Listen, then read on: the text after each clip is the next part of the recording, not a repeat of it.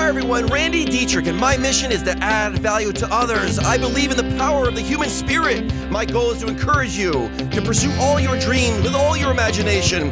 And thank you for listening. If you enjoyed today's talk, please share with a friend. Add value to the world.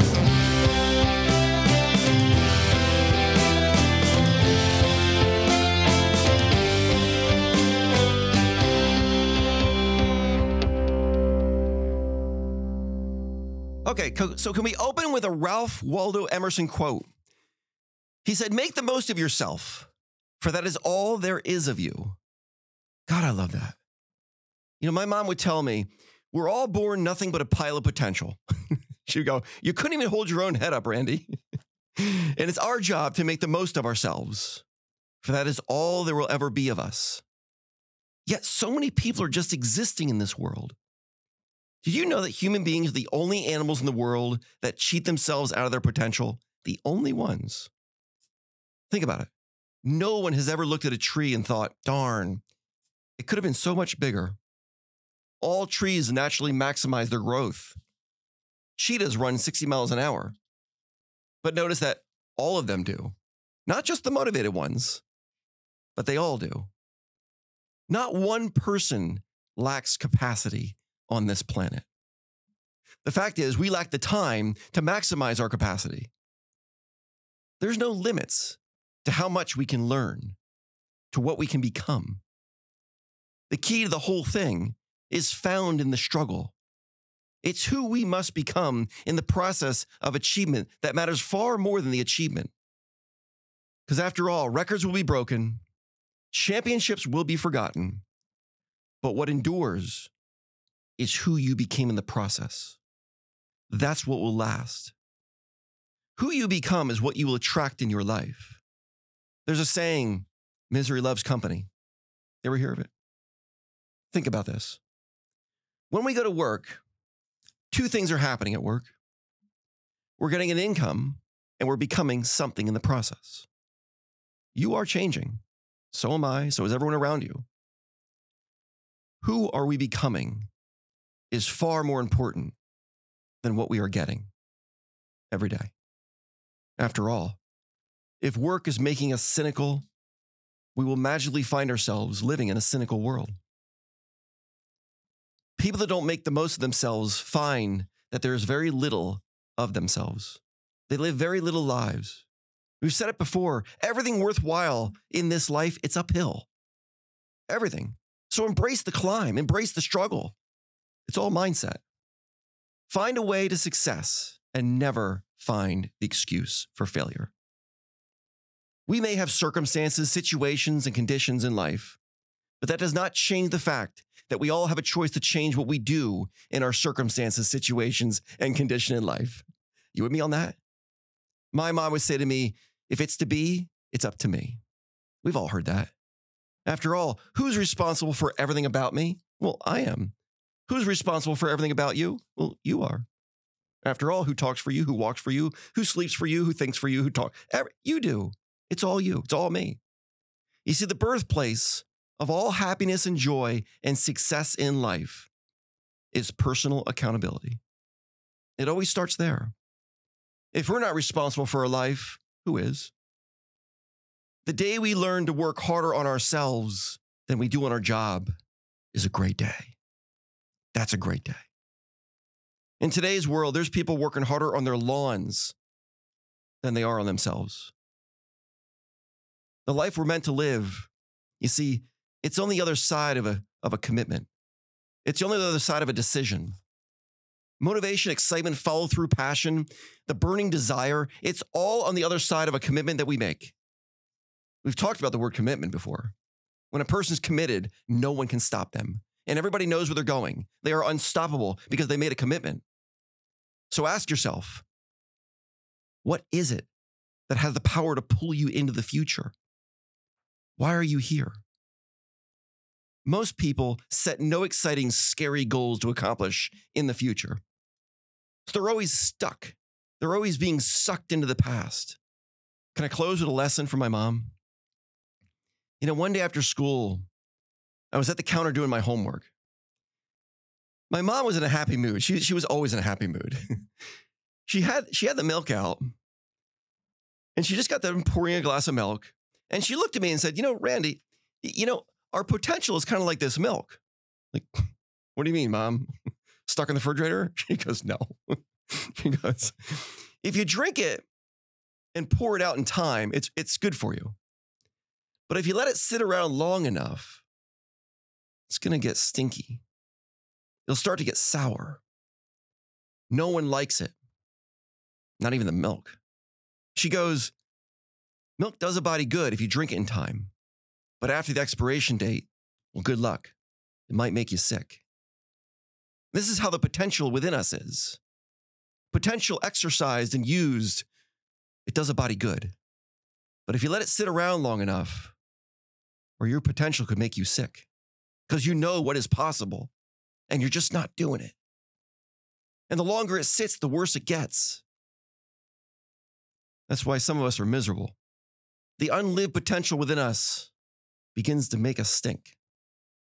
Their potential's been sitting inside of them for so long that it's actually making them sour. They knew there was more to their life than what they're living. And it's just making them sick. And the more time that passes, the worse it gets. My mom looked in my eyes and said, don't be afraid to fail, Randy, because you'll never try. And if you never try, your potential will rot you out. The unlived potential becomes poisonous within people. She'd say, Randy, make sure you die empty. My eyes got big and I looked at her and that seems so mean, Mom. She goes, yeah, don't die with one dream left inside of you. Get them all out. She told me another secret. She said, if you live the right way, thinking the right thoughts, doing the right thing, constantly working on becoming a better version of who you were yesterday, you'll never really max out your full potential. It's not possible, and that's okay. Because you can become someone magnificent along the way. I can tell y'all, my mom, she was magnificent along the way.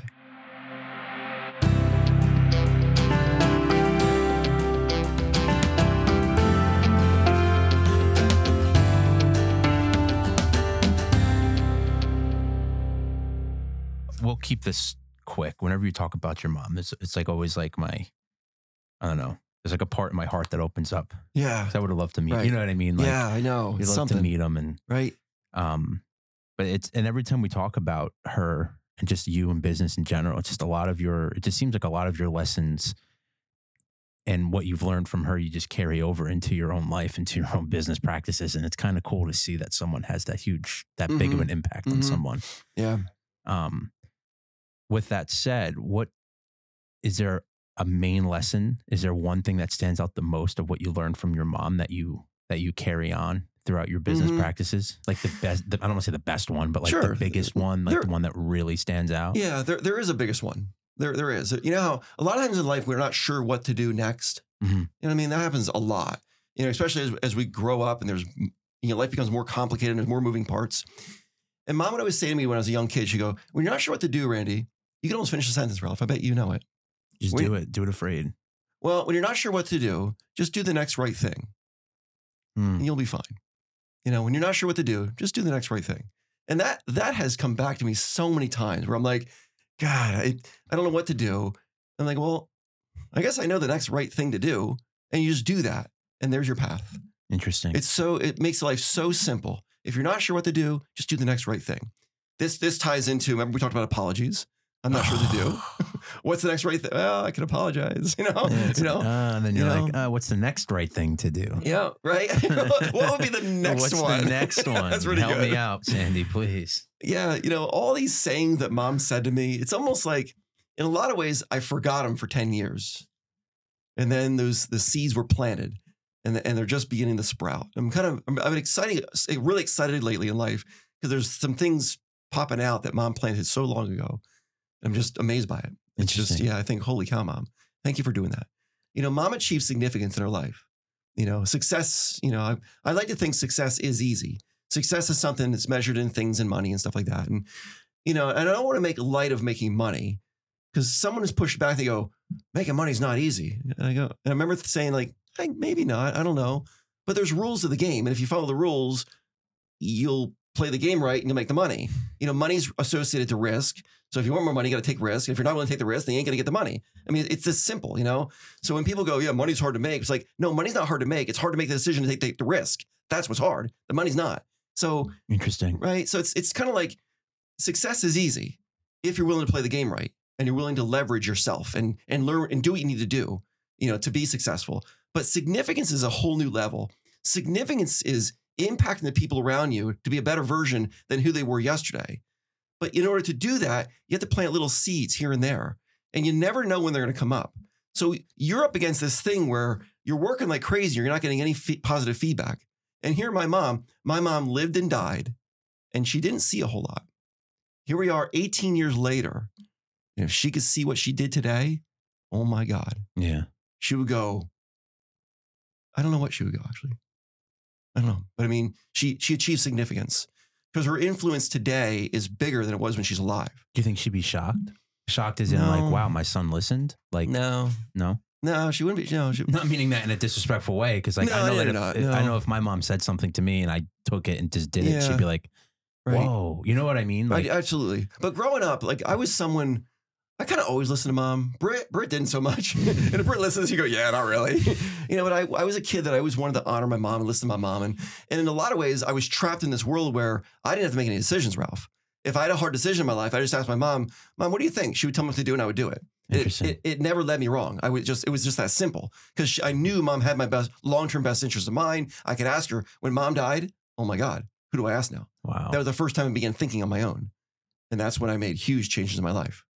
That kind of Crazy. hits hard. I did. Yeah. Wow. But I can tell you that, and part of the reason probably I leaned on her so hard, I didn't have to make decisions is, you know, because I knew she would just gear me the right way and I didn't have to think much. Just tell me, what do you think, mom? And she would just tell me the next thing to do and I would do it and all was well. It seemed to be working out. So why change the formula? But then when she's gone, well, Yeah. now look out. That's a challenge. Yeah.